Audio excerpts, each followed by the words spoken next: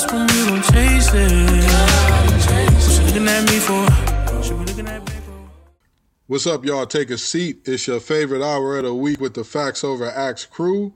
Today we got another sports week, but we're going to find our way to bring you some good content here, and we're going to start off with this ESPN top 74 basketball players of all time list. I don't know how they got 74, but I'd love to hear y'all thoughts on that, as well as the actual list itself. Any glaring omissions, any people that were ranked too high, people that were ranked too low, because, it's always going to happen. So let me know what you think, Josh. Let me know what you got first. All right, so how they reached 74 is, I guess they were bored due to Corona, but it was initially a list that was supposed to be done next year because it was the 75th anniversary of the NBA. But that's how you get up on 74. But when you're talking like 74 down to like 30, you're really splitting hairs because half of these players are great, but it's a lot of things that go into a context, accolades, stats, rings, of course.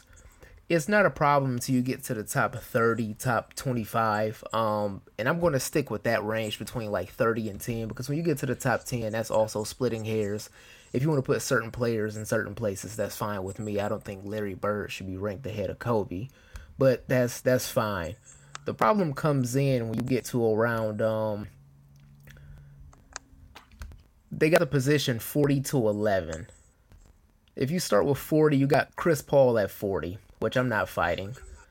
Chris Paul 40, 39, Walt Frazier, 38, Bob Pettit, 37, Patrick Ewing, 36, McHale, 35, Jason Kidd, 34, George Mikan, which the only reason I know him is because when they did the all-decade teams on 2K when I was a kid, I was wondering who the dude was that was hooping in prescription glasses. But 32, Harden, which is, I think, is already egregious. Don't get me wrong, Harden is absolutely balling. He's revolutionizing the game. Y'all gonna get my guy early, man. We just started. Y'all don't have to get on my guy Not right in now, a good man. way, but he is revolutionizing the game. Oh, trust Harden, me, we gonna get on everybody guy. Everybody guy gonna get it today. This top 74 list, Q up, I'm upset. Isaiah Thomas 31. 30 is Steve Nash, which Steve Nash isn't better than Isaiah Thomas, but he has 2 MVPs, so I understand the rationale, and the media also made this list, and that's the same media that gave Steve Nash 2 MVPs. 29, Iverson. Great player. I don't know if I'm putting Iverson ahead of Isaiah Thomas. 28, John Stockton, which I think a lot of people forget that he's the all-time leading assists and steals. He has the most assists. Yeah, like I don't think anybody is ever catching him. It's not happening. It's not happening. This is my guy. He's probably one of my top 5 favorite players in the NBA currently. Giannis Antetokounmpo is 27. I like that dramatic pause right there, y'all, because I don't even know what to say, man, because Giannis hasn't accomplished nothing more than Derrick Rose, and I know I brought up Derrick Rose not because we talked about him last segment. Is Derrick Rose on his list? No, he's not on the No, list. he's not. If Derrick Rose is on his list. That's what I was applying. Derrick Rose is not on the list, and they got Giannis, who has achieved the same amount of things Derrick Rose has achieved, on the list. So I can see you putting him on there because he's a phenomenal. He's a talent that you probably never see again. But at the same time, that's too much credit. Early. Putting him in the top 74 ever is still like a stretch. But 27? That's what I said, man. That's what I said. The career 20-point per game. You could argue put him on the list, but you can't argue him being that high to me. I'm trying my best to stay quiet and not cut in on y'all because I've been waiting. Ever since I've seen this list, it's some slander that's about to occur for a lot of folks. For some people who are on the list, for some people who got left off, and for some people who were debating the list. But I'm gonna let y'all finish because I'm telling you, in the words of Joe Budden, and I've been waiting, baby. But go ahead. Go ahead and continue to cook. I'm going to go to 21 because everything 20 and below, you can like split hairs, and I got certain arguments. But Oh, I'm gonna attack the whole thing. I'm sorry, I can't. I'm going to stop at 21, and we're going to take another dramatic pause because ahead of Giannis is number 26, Dwayne Wade, which I disagree with. Ahead of Dwayne Wade at number 25 is Kawhi Leonard.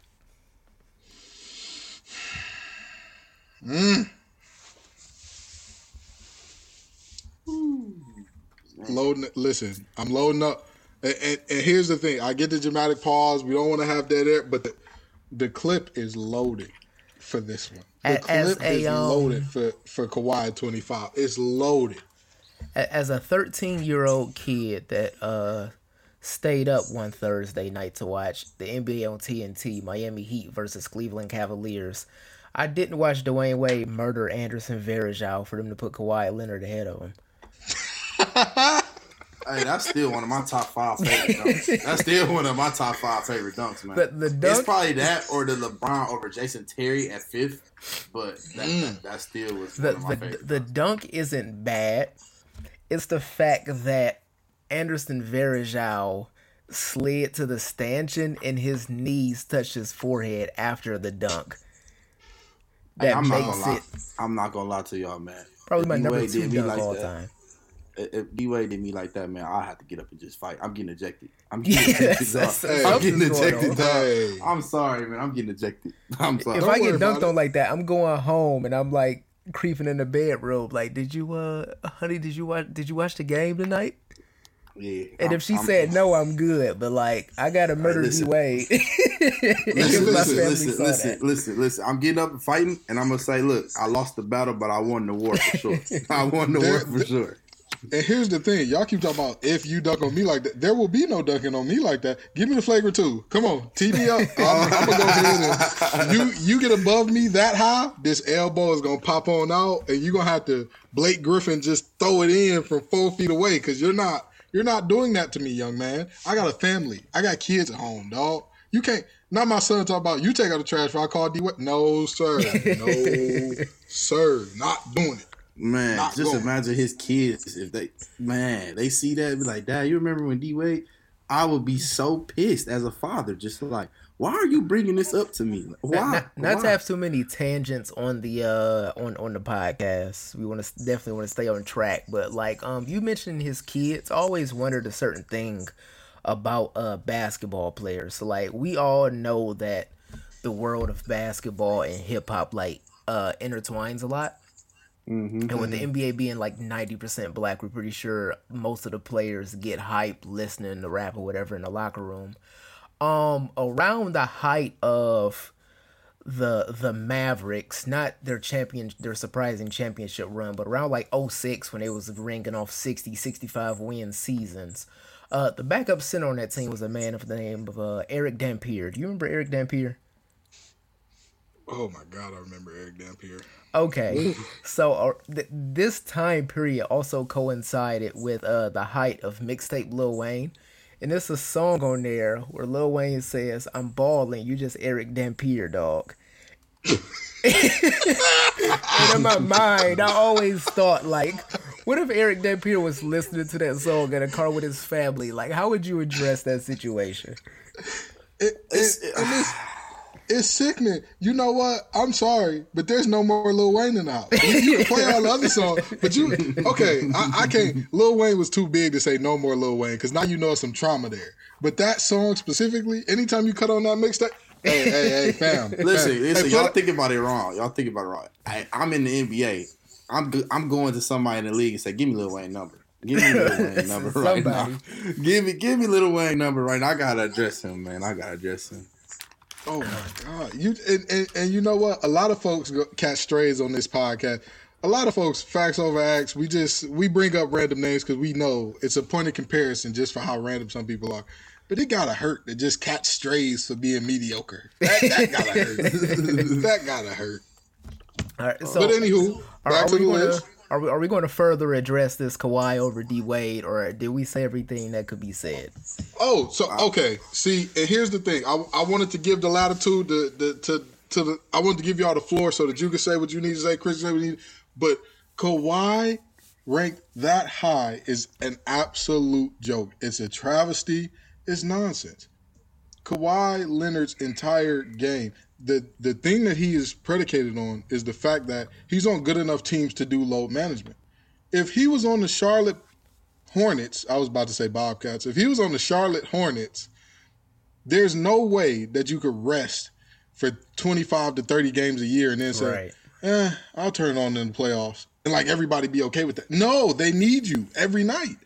It's ridiculous that you go to a team that you know, without me, they'd be second round, maybe even make a conference finals. You know. And also, don't get me wrong, he's the best two-way player in the NBA currently, in my opinion. But he's on a roster that allows him to exert the energy on defense because he could shoot 10 mid-range jumpers a night and get you 22 points and he'll be fine.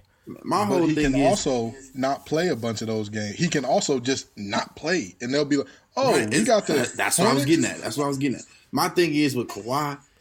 Okay, if I want to think about this like this, we got 7 games in 10 days. If I only play 4 of those 7 games, of course I'm gonna look like I'm that guy because I haven't played. I'm fresh. Everybody else banged up, tired. I done worked hard. I done had to guard Bron, then Giannis back to back. Then here I come, fresh Kawhi. It's just not even fair. I feel like you can't even look at this situation. You just Michael Carter Gilchrist. It's a dirty game. It's a real dirty game. All right, so moving ahead, the very underrated, in my opinion, 2 steals, 3 blocks per game for his career. David Robinson is number 24. Barkley is 23. Elgin Baylor, which I have something to add to later because I'm going to have Gibbs tackle the top 10, the bottom of the list. Elgin Baylor is 22. And where I'm going to stop my tangent, what I have an issue with, is Scottie Pippen at 21. Now, don't get me wrong, Scottie Pippen he's a 6-time NBA champion. He's a great player. Ever. We know him as probably the greatest two-way player, well, the second best two-way player of the 90s. But you can't, ahead of all of these players, that was the number one guy on their team, you can't have a sidekick in a career 16-point-per-game scorer, number 21, ahead of Barkley, ahead of Elgin Baylor, hell, ahead of Dwayne Wade. Listen, my whole thing with Scottie is, I'm not putting nobody in my top 25 that somebody else had to get that dog out of you. Right. You know what I'm saying? Jordan had to go get the dog out of Scottie. And we've been watching The Last Dance, so y'all can fact check me. If y'all hear from Jordan himself, I had to attack Scottie and treat Scottie different because Scottie didn't realize what Scottie was. The biggest issue that I'm having with The Last Dance is I appreciate the way they approached everybody, alerting everybody that Jordan didn't do it alone, and I appreciate Jordan for saying, hey, I wouldn't play with anybody else but Scottie. Scottie is the greatest number 2 in my opinion, but I also think it's planting seeds in a younger generation's head that like Scottie Pippen was more than he was. Scottie Pippen at his ceiling was Jordan's sidekick, nothing more. Exactly, like I said. I mean, it's nothing wrong with that. My favorite, I know you're probably already in the comics, but my favorite comic book hero of all time is the Red Robin. But the best that he ever did was being Batman's sidekick. There's nothing wrong with being a sidekick, but I'm not about to put my money on Scottie Pippen. He still got his 6 rings. He still got his 6 rings. So, I mean, and you know what? You get some perks being a sidekick. Here's one thing that I definitely agree with you on as far as the fact that Scottie is now, he's doing more than receiving his flowers at this point, because during The Last Dance, Phil Jackson said, you know, Scottie Pippen, he's probably the second best player in the NBA at this point. And I'm thinking, what? What do you mean? Knock it off. He was never the second best player in the NBA. After Jordan, you still had, regardless of what period Jordan was in the NBA, there was always a player that was better. Scottie was a hell of a player. He showed it when Jordan retired and took that hiatus. But we getting ahead of ourselves. I'm gonna save the Last Dance talk for later. But it's definitely, I did always believe that the Paul Bunyanizing of Jordan naturally caused for a shrinking of everybody else. Everybody around him got reduced to nothing. And somehow we're in this space where Bobby Purcell or Perret, what's his name? I don't even. The dude that Jordan was always picking on, Bobby. Oh, Scott Burnell. Oh, okay. Even worse. Okay. He couldn't even get his That first guy. name right. The fact that he's getting more airtime than Craig Hodges. They sure can't erase you if you don't know your place. Boy, I tell you. But anywho, I'm gonna let y'all cook until it's time for this top 10 to come out. Because when this top 10 come out, I'm telling you, it's some things that we need to speak about in this top 10. All right, I'm going to go through 20 through 10 just because I think 20 through 10 is pretty accurate. I don't have any problem with 20 through 10.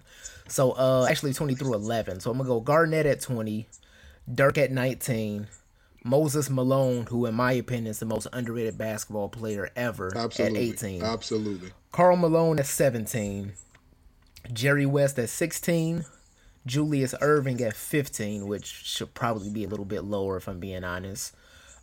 Kevin Durant at 14, Stephen Curry at 13, which if you have a problem with that, I understand.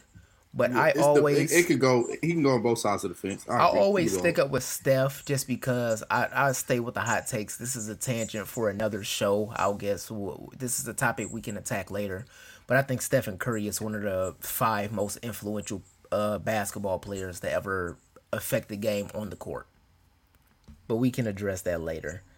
12, Hakeem Olajuwon, and 11 is Oscar Robertson, which I don't have a problem with. You can pick and choose and switch, but I don't necessarily have a problem with 20 through 11. Nah. I agree. 20 through 11 is solid. You can argue. Kevin Garnett, I'll put a little bit lower, but I could understand if you put him there. Because, Timberwolves was, before he got there, can anybody name 5 players on the Timberwolves before Kevin Garnett? Before Absolutely KG? Not. Absolutely not. That's why I could understand you put him there. You get what I'm saying? That's why I could understand. Ryder. I'm gonna give you Tom Gugliotta, and that's all I got for you. Isaiah Ryder was the only one that I could think of. I was just about to say, get off Google, guy, because you can't come up with 5. Those Mobley too. The Timberwolves couldn't come up with 5 Timberwolves before KG got there. That's why I can understand you putting KG at 20 because And my only one that I would come up with any argument whatsoever for. Yes, Steph did teach people that you can space the floor vertically as far as stepping way back beyond the 3-point line, which a lot of teams are adapting.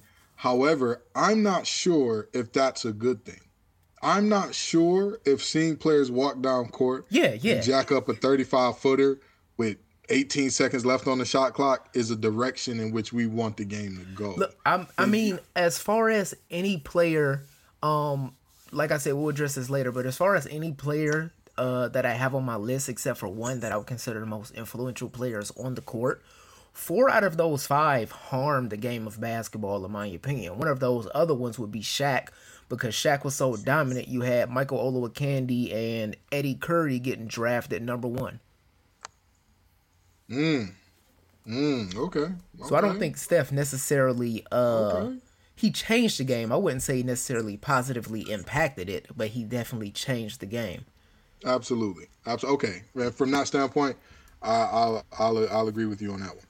Kwame Brown got drafted number 1 because how dominant Shaq was. So. Not Kwame. Oh my.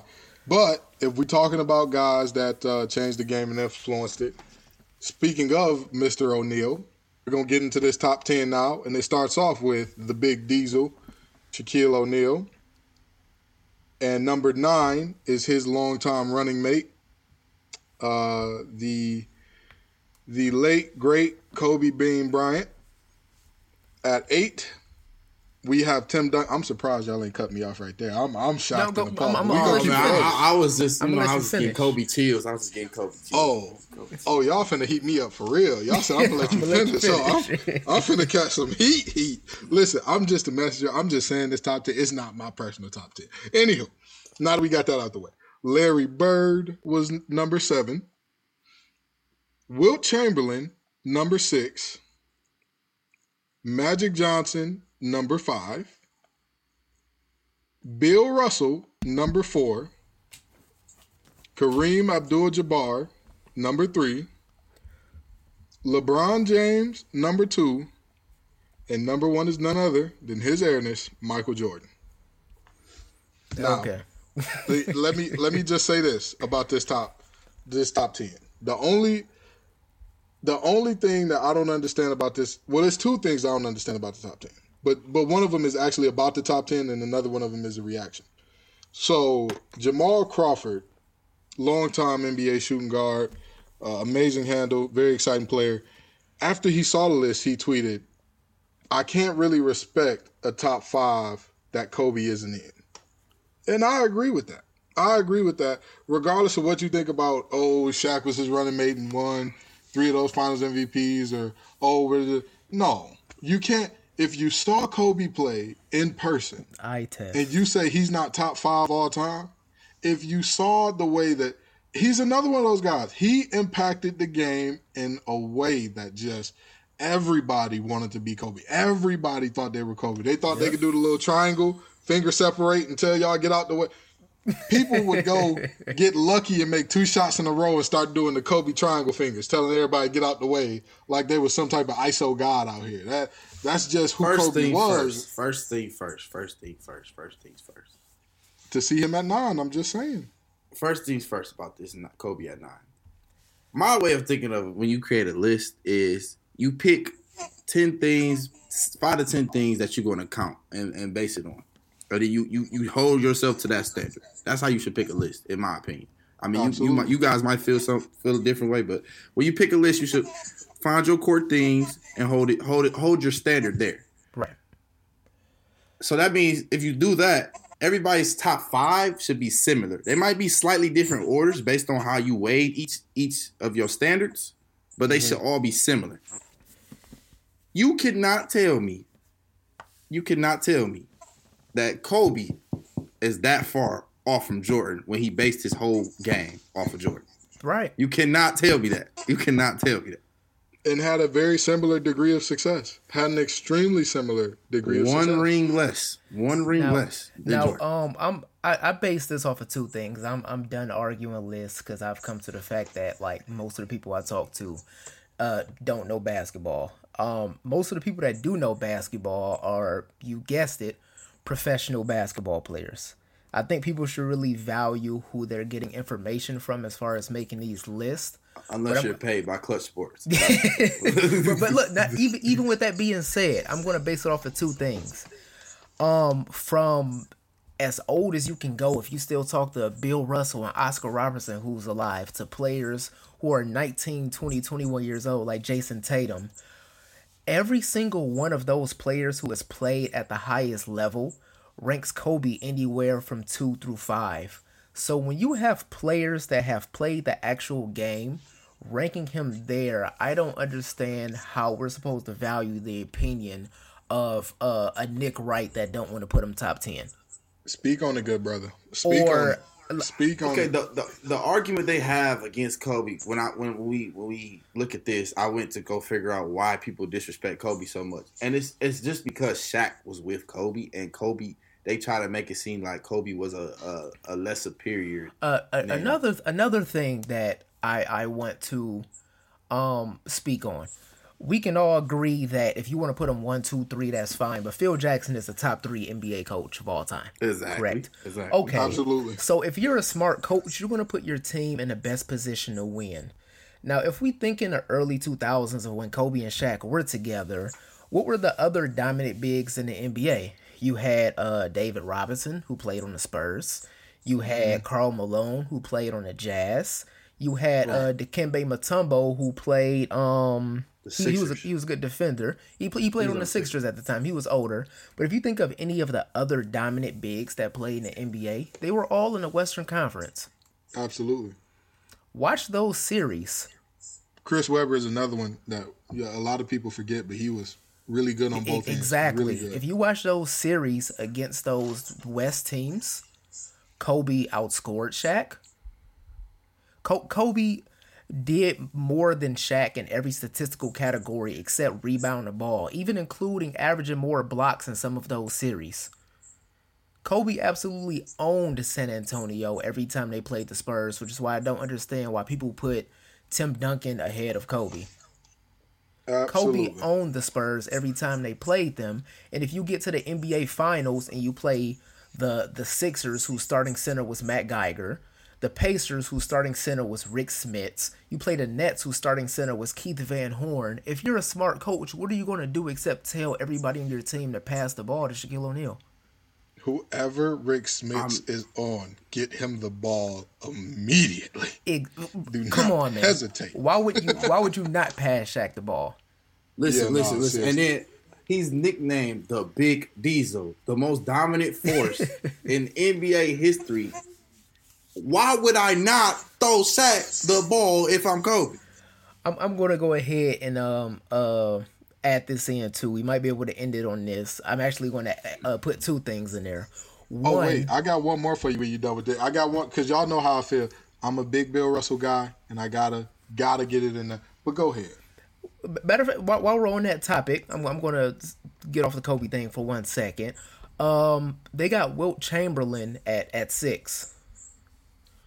Which I understand, like, how dominant he was. You also got to take context in the thing, rules, and how many teams and things it was like this. Right. And I mean, you got to look at his stats from a distance. Yeah, I'm not understanding how a player that was supposedly so dominant and played with Jerry West and Elgin Baylor, who was the best player in the league at that time. He was a little older, but he was still giving you 25 points a game.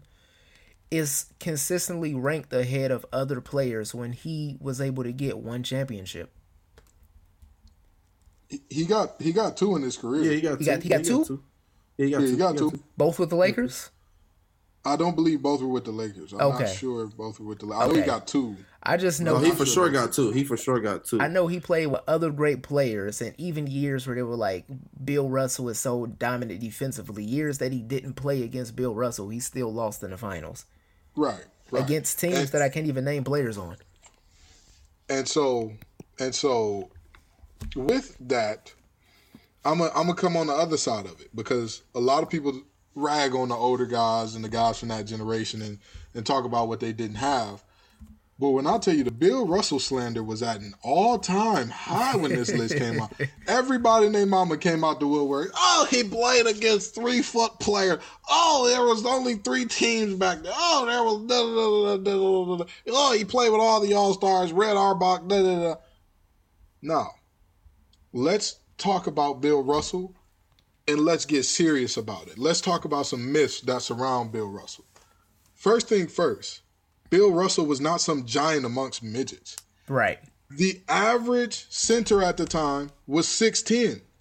Bill Russell is 6'9". Yeah. He was technically undersized. He wasn't 7'3". He wasn't 7'4". He was 6'9", dominating guys that were his size or bigger. Well, Chamberlain is the one that played against that was a man amongst children, and he was far less dominant, in my opinion, than Bill Russell.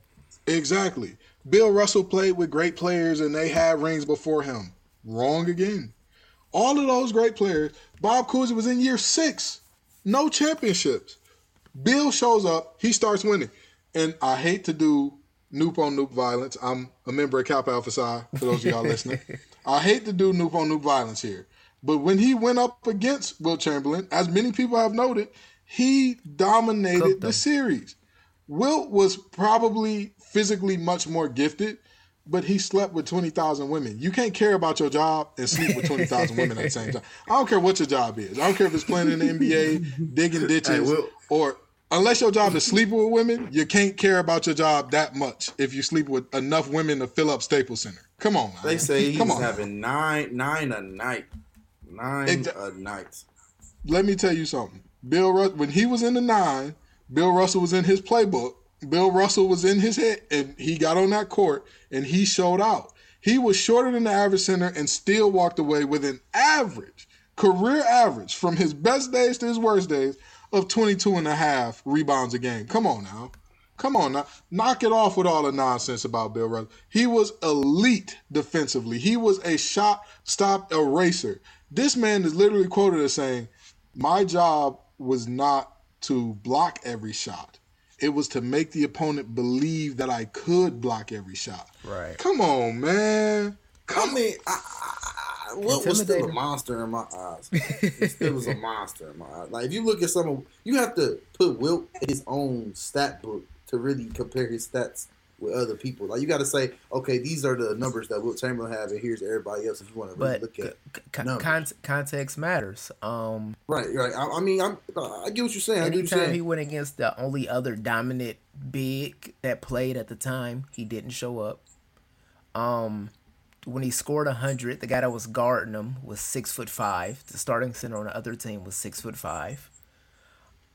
Goaltending wasn't a thing. Offensive interference wasn't a thing. So, I've heard testaments of people that saw those games, and when you think 100, you think they just dumping it to him down low, and he hitting 50 hook shots, and he getting 100 points.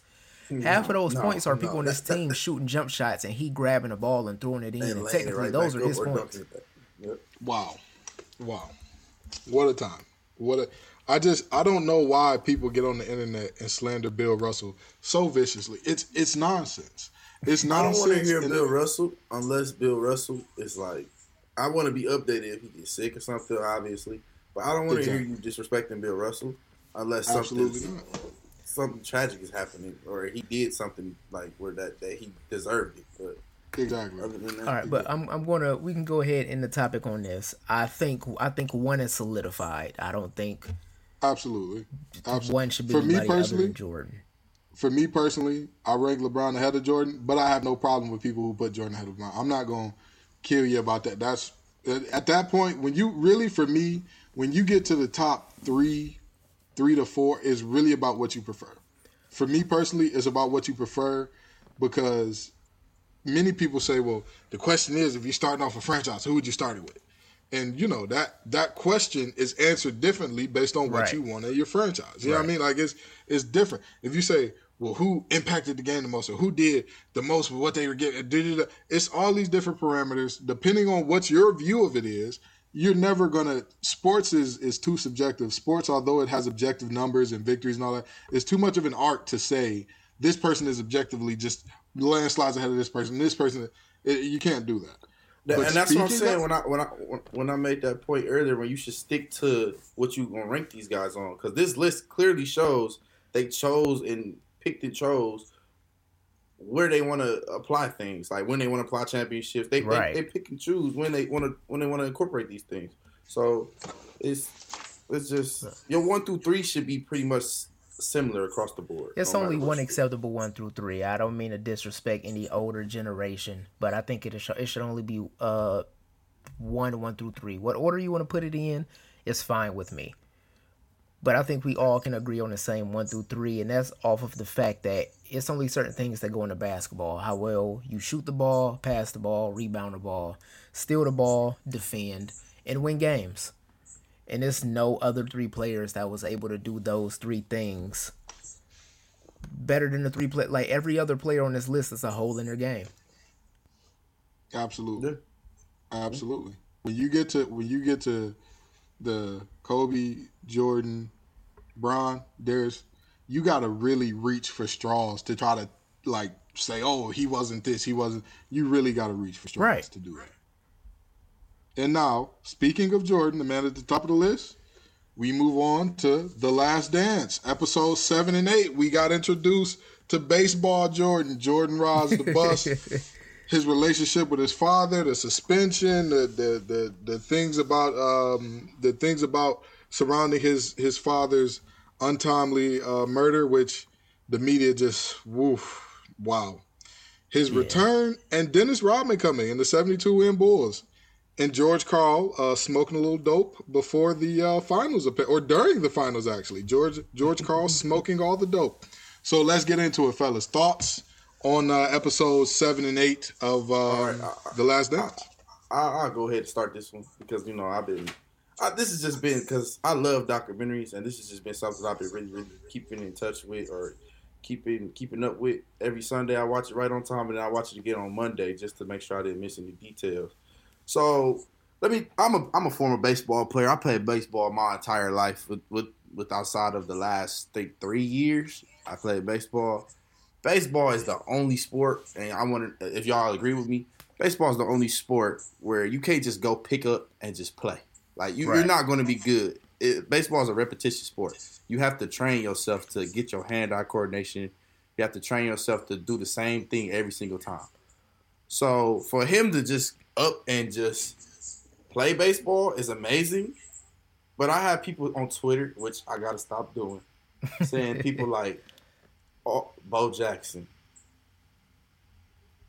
was better than Michael Jordan in baseball. I'm going to just say that slow. Just I'm saying Bo Jackson was.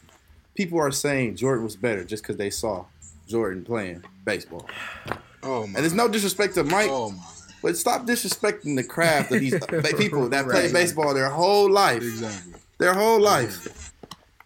For a sport that you can't just pick up and be good at and just say Mike was good at it because they put it in the Last Dance. I don't want to hear that. I don't want to hear that. Which Mike did work hard. He worked hard and he earned his playtime, but I mean, Jordan was an amazing basketball player who decided to go back to baseball. Bo Jackson, Deion Sanders, guys in that category, they are amazing two-sport athletes. It's not the same. You can't go off. You will not see, we'll never see this again in our lifetime, a player who is able to, in literally the course of 2 to 3 days, go check Mark Duper, who has Dan Marino throwing him the ball. You're not going to go do that and then go hit a home run the next day. No. You're not doing that. Come on. Exactly. You're not nobody doing that. else. And people are disrespectful just because Jordan is this icon. They're going, and I might be a little bit more emotional because I played baseball. I know how hard the game is and how people used to be like, baseball easy. It's fun. It's boring to watch, but it's easy to play. No. It's boring to watch because you don't know what's going on the field. Exactly. You don't know what's going on the Exactly. field. And for people to say Jordan was just better than Bo or better than Deion, it's just like, it's insulting to me as a person. It's just, As someone that played baseball for, I'm getting older now, so nearly half of my life, I can first start by saying that baseball is by far the hardest sport to play. for sure. Like, anybody could pick up a basketball, and after enough repetition, you can hit a jump shot somewhat consistently. I mean, and not even that. It's just easier ways to score in basketball. It's people that's been playing baseball every day of their lives for 30 years, and if you throw them a good breaking ball, they're not going to hit it if they see that same pitch 100 times. Exactly. With that being said, the notion was always my entire life that Jordan quit basketball and played baseball and was absolutely trash. After watching that episode, I actually went and looked at some of his statistics and just like the trend of the season. And Jordan wasn't that bad of a baseball player. Mm-hmm. To play basketball for 15 years straight and then pick up a bat and in a couple of months you bat 200. Yeah, his work ethic is unmatched. His work ethic was unmatched. Yeah, I mean, when it comes to two-sport athletes, Bo Jackson is the biggest freak in nature that we ever seen. But I also want people to understand, just in this trend of like a microwave society, there is an area between like someone being a GOAT and someone being trash. Like, there is like room in between those two lines. And most players fall in that bell curve. Most players fall in that bell curve. Yeah. But now it's only one GOAT. So I mean, yeah, of course. Exactly. But now, when we move past that, and to be honest, I don't even want to get too much into how bad the media handled his father's the murder of his father, because that was just. I'll say this, and then I'll keep it pushing past it because I really don't even want to spend too much time on this. Journalistically, your ethics have to be better than doing that type of speculation on that type of matter. You cannot just reach and say, well, he is in the middle of a gambling investigation. His father was murdered. He gambled on golf. His father was golf. Naturally, he might be responsible. Journalists have to be more responsible than that. And part of doing good journalism, we don't have a formal oversight committee. So we must be the watchdogs for ourselves. We must tell ourselves, hey, that's not acceptable. We're not writing on that. We're not doing that. The editors have to stop this. Oh, well, this is gonna get people to read us. It's gonna get people to click. It's gonna get people. It's awful. And we need to do better as journalists. We need to do better as talking heads in sports. We need to do better, period. Because it has slowed down some, and it has gotten slightly better than that. I'm not saying a lot, and I'm not saying it's been consistently better. We've had moments where we dip back down there. Well, we live in a society where TMZ exists. Exactly. Right. Exactly. Right. And I dug a deep dive into this, Gibbs, and I'm just gonna say this, just not to cut you off, but just I was remembering. I don't know if you guys remember, but back in the day when Twitter, before we were all old enough to be like, I wouldn't say on Twitter because you'd be on any age, but before we were on social media, you remember rumors of Sierra being half guy, half girl, or whatever. I used to wonder where that came from. I don't know, man. Like, can anybody answer where that came from? Like, listen, it's one of those things. It's one of those things. Just like LeBron's alleged love child. Somebody got bored. They said something to somebody, and then it just kept going and kept getting picked up. And despite a bunch of reports to the contrary, and despite the actual people coming out saying that's not true, and we can provide you with proof that it's not true, and we're gonna sue you if it's not true, people gonna run with it. If they don't got a story, they'll make one, and that's just what people did there. That's really what people did there. Yeah, man. It's just like the media they can go any direction they want when it comes to what they want to put out. So at the end of the day, you'll never know if that was the only person knows is Jordan. So absolutely. Right. So now we move past that and the other conspiracy that was a suspension. His going to play baseball was a suspension from basketball. We're gonna move past that on into when he came back. They lose to the Magic with Shaq and Penny and Horace. And after that season, after that series, the Magic take it, and they're in the United Center in Chicago. The Magic hoist Horace Grant up on their shoulders. The Magic are carrying this man off like he's Rudy or something like that, and this is his one shining moment. And little did they know that one shining moment would probably cost him Shaquille O'Neal. I mean, after I saw that, I gotta blame Horace Grant for being the single reason that the Magic fell apart. Like, if you would have beat the Bulls and just shut your mouth, the Magic probably would have ran the East for another couple years. But after you gloated in Jordan's face, it doesn't matter if he came out that next season and had it doesn't matter if it's 2-man with Scott Skiles, bro. Jordan wasn't about to lose to Orlando again. Hey, now Scott Skiles had the most ever assists in one game. We gonna put some respect on Scott Skiles. That 30 assists in the game, man. You know easy, why he baby. had 30 assists in the game? Why did he? Well, obviously Shaq and Penny. I mean, Shaq. That was before Shaq and Penny. Oh, word! Wow. Okay. All right. The cool. Magic were an expansion team. Mm-hmm. And he was literally like the only point guard on the roster. So he passed the ball 8,000 times that game. 30 of them just happened. I'm not saying it's not an impressive feat, but it was no other point guards on the roster. So he went back to the 1960s. You're going to play 45 and a half minutes. That's just what we're going to do. And you're going to have to, okay, all right. And now, so the year after that, they destroy the Magic, just absolutely obliterate them. And in the finals, they meet Gary Payton, Shawn Kemp, and the Supersonics. The glove. Now, somebody please, I need somebody to calm me down and talk me off the ledge here, because people constantly talk about the level of the 90s competition being disrespectful, and they're just a bunch of plumbers and this and that and the third. Gary Payton, widely regarded as one of the greatest defenders to ever play the game. He was defensive MVP that year.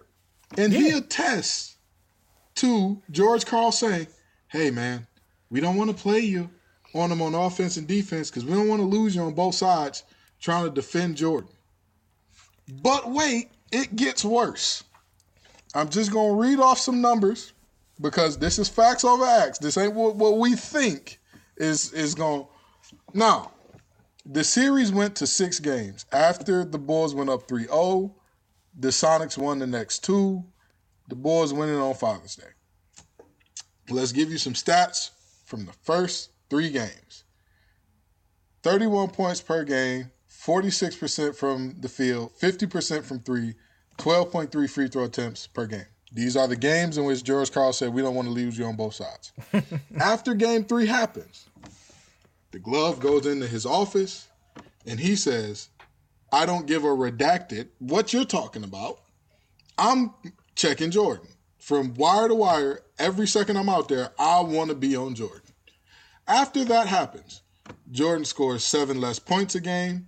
His field goal percentage goes down 10%. His field goal percentage from 3 goes down 38.9%. And he shoots 2 less free throws a game. So in essence, no glove, 31 points. With glove, 23. No glove, 46%. With glove, 36. No glove, 50% from 3. With glove, 11% from 3. What was George Karl thinking? Why would he give them the series like that? I can't really go into his thinking, but just before I let Chris take the helms on what he might have been thinking, this is the same George Karl that reduced Kobe's minutes in the '98 All-Star game because he said that, quote, I don't think that kid has that high of a ceiling. So I'm not sure he's even though he's a coach, he might not be the foremost expert when it comes to basketball.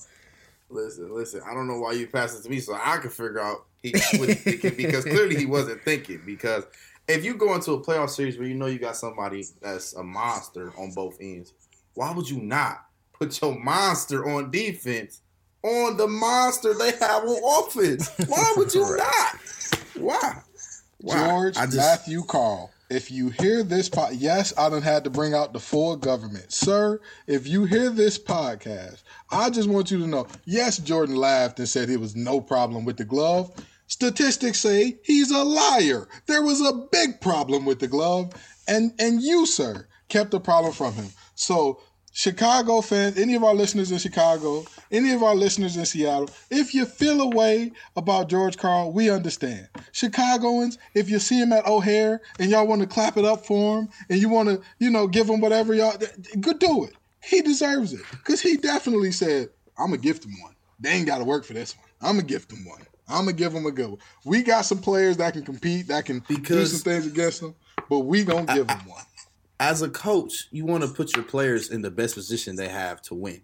And I don't see how you don't see putting your best defender on Michael Jordan is not putting you in the best position to win. I don't see how he can make that make sense to me.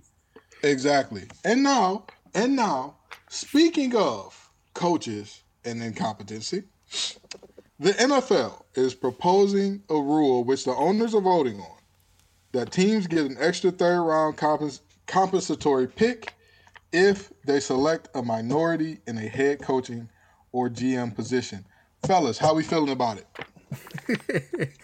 I personally feel away, and I'm gonna let you take it over, Josh. I personally feel away because why do black people need a gift? Like, did we ask for a gift? Absolutely. Why do we need a gift?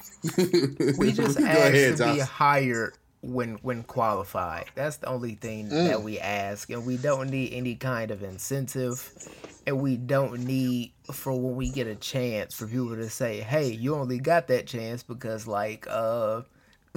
affirmative action or when it comes to sports, especially the NFL, you could simply just make sure you have owners. Like the commissioner can control who the owners are and who makes the decisions on these teams. Just put people in place that aren't making race-based decisions. Like, besides refresh my football memory, who was the coach of the Bengals for 85 years? Marvin Lewis. With the exception of Marvin Lewis, like, no other black coach in the history of ever in any sport, especially football, has gotten like more than one chance. Let me tell you. Not coaches, quarterbacks. We literally just watched a situation where I'm not watching football week to week, but we just watched a situation where Cam Newton lost his job. He was an MVP, correct? Oh, absolutely. MVP as well as took him to a Super Bowl. 2 years removed? 3 years removed? Yeah, 3 years removed. Okay, so I mean, I've been watching Lions games my entire life, And a 9-7 season for a Lions fan is like the Super Bowl. Jim Caldwell led the Lions to a 9-7 season and got fired. Let me let y'all in on how bad it was to fire Jim Caldwell. Let me let y'all in on some in-depth stats on how ridiculous it was. Since 1998, the day Barry Sanders retired, the Lions have never once won the NFC North or Central. That's the two names that their division has gone under since he retired. Since then, there has been 384 games, 320 coached by various coaches, and only 64 coached by Jim Caldwell. In those 320 games, the Lions are 84, 171, and 1. Good for a winning percentage of 26.2%. Under Jim Caldwell, 36 and 28. Good for 56.3. Jim Caldwell won 11 games in his first season as a head coach for the Lions. Mind you, the year he got there, they were 7 and 9. Matt Patricia, through 2 seasons so far, is 9, 22, and 1. Matt Patricia literally could not match Jim Caldwell's win total even if he went undefeated next year. Even if he went undefeated. And now, here's the funniest thing, because people say the Lions didn't beat good teams. The Lions didn't beat good teams with Caldwell. Well, let's talk about how you beat good teams. I'm always under the belief the coach is what gets you over the hump. However, you need the players that are going to put you in position to do what needs to be done in order for you to win the big games and be effective against good teams. The Lions, one of the biggest drawbacks about Caldwell was he never won a playoff game. But let's give you another fun fact about those playoffs. It was 2014 and 2016, the Lions' 2 playoff appearances under Jim Caldwell. In 2014, the Lions had 4 Pro Bowlers and 3 All-Pro players. They ran up against the buzzsaw that was the Seattle Seahawks that had the Legion of Boom at the time, and they were absolutely amazing. They had 7 Pro Bowlers and 2 All-Pro players. Oh, I'm sorry. That was 2016. 2014 was the Cowboys. I thought we lost to the... Didn't we lose to the Saints in the playoffs one year? Yeah, but that was, I believe that was before Caldwell. Okay. 2014 was the year that they had... 2016 was the year we only had 1 Pro Bowl player. It was our kicker, Matt Prater. Ah, okay. 2014 was the year that we had 5, and we ran up against the Cowboys that had 8. Excluding their long snapper, they had 7. Now, a lot of people say All-Pro is a better, more accurate predictor of how good a team is or how good their players are. That year we had 0 All-Pros. Oh, I'm sorry. 2014 we had Ndamukong Suh, Glover Quinn, and DeAndre Levy. The Cowboys had 6. Romo, Murray, 3 linemen, and what more do you want from this man? You left the cupboards barren, and he still did more than any other coach with this level of talent. And y'all are sitting up here going to tell me you're going to replace him with a coach that's never been a head coach before? Yep. We couldn't beat the good teams before, so we're going to switch it up. Congratulations. I'm just saying. Now we can't even beat the bad teams. But let me get off my high horse. Yeah, to that point, when people say that a team only beat the bad teams, what else are they supposed to do? Are they supposed to lose? Like, are you going to criticize me for doing my job? Like, I'm supposed to beat the bad teams. And in the NFL, the difference between the bad teams and the good teams is so minute. It's ridiculous. The difference between a bad team and a good team may literally be 10 plays. 10 plays that went one way instead of the other, and now you're deemed a bad team. Every bad team is not as bad as the Miami Dolphins were last year. Like, that team was horrendous. They traded away all their good players to get assets for the future. I understand that. Okay, great. That team was awful. Not due to lack of effort, not due to lack of coaching. They just didn't have the horses in the stable. Every bad team ain't that bad. Every quote-unquote losing team, a losing team could be 7 and 9. And last time I checked, the Lions have never been a good team. So to say that we only beat bad teams, how can a bad team only beat bad teams? Absolutely. I don't understand that. like I said, since Wayne Fontes and Barry Sanders were on the Lions, we have never been as good for as extended of a period as we were under Caldwell. But this goes to show you, and there's a funny saying that black people have to literally work twice as hard for half as much, right? Matt Patricia's win percentage is 28.1. Jim Caldwell's is 56.3. It's literally twice as good, and he did not get the rope. He did not get the same amount he didn't get the same amount of grace from the front office, because how you fire somebody at 9-7 with the Lions, just like you said, Guyton, that's the Super Bowl for us. That's you know what? I'm optimistic about next year. Has Caldwell received another job? He is an assistant with the Dolphins, I believe. An assistant? Okay. Yeah, he's an assistant with the Dolphins. Not even that too. But why? As soon as it started getting turmoil in the Lions locker room, they instantly went to Caldwell. Instantly, like it goes straight to Caldwell. Now they don't want to blame Patricia. Not everybody's on Stafford. So my whole thing is, you pick and choose. Like it goes back to the everything they do in the sports world. They pick and choose when they want things to apply. Yeah. So be consistent is all we ask. Just be consistent.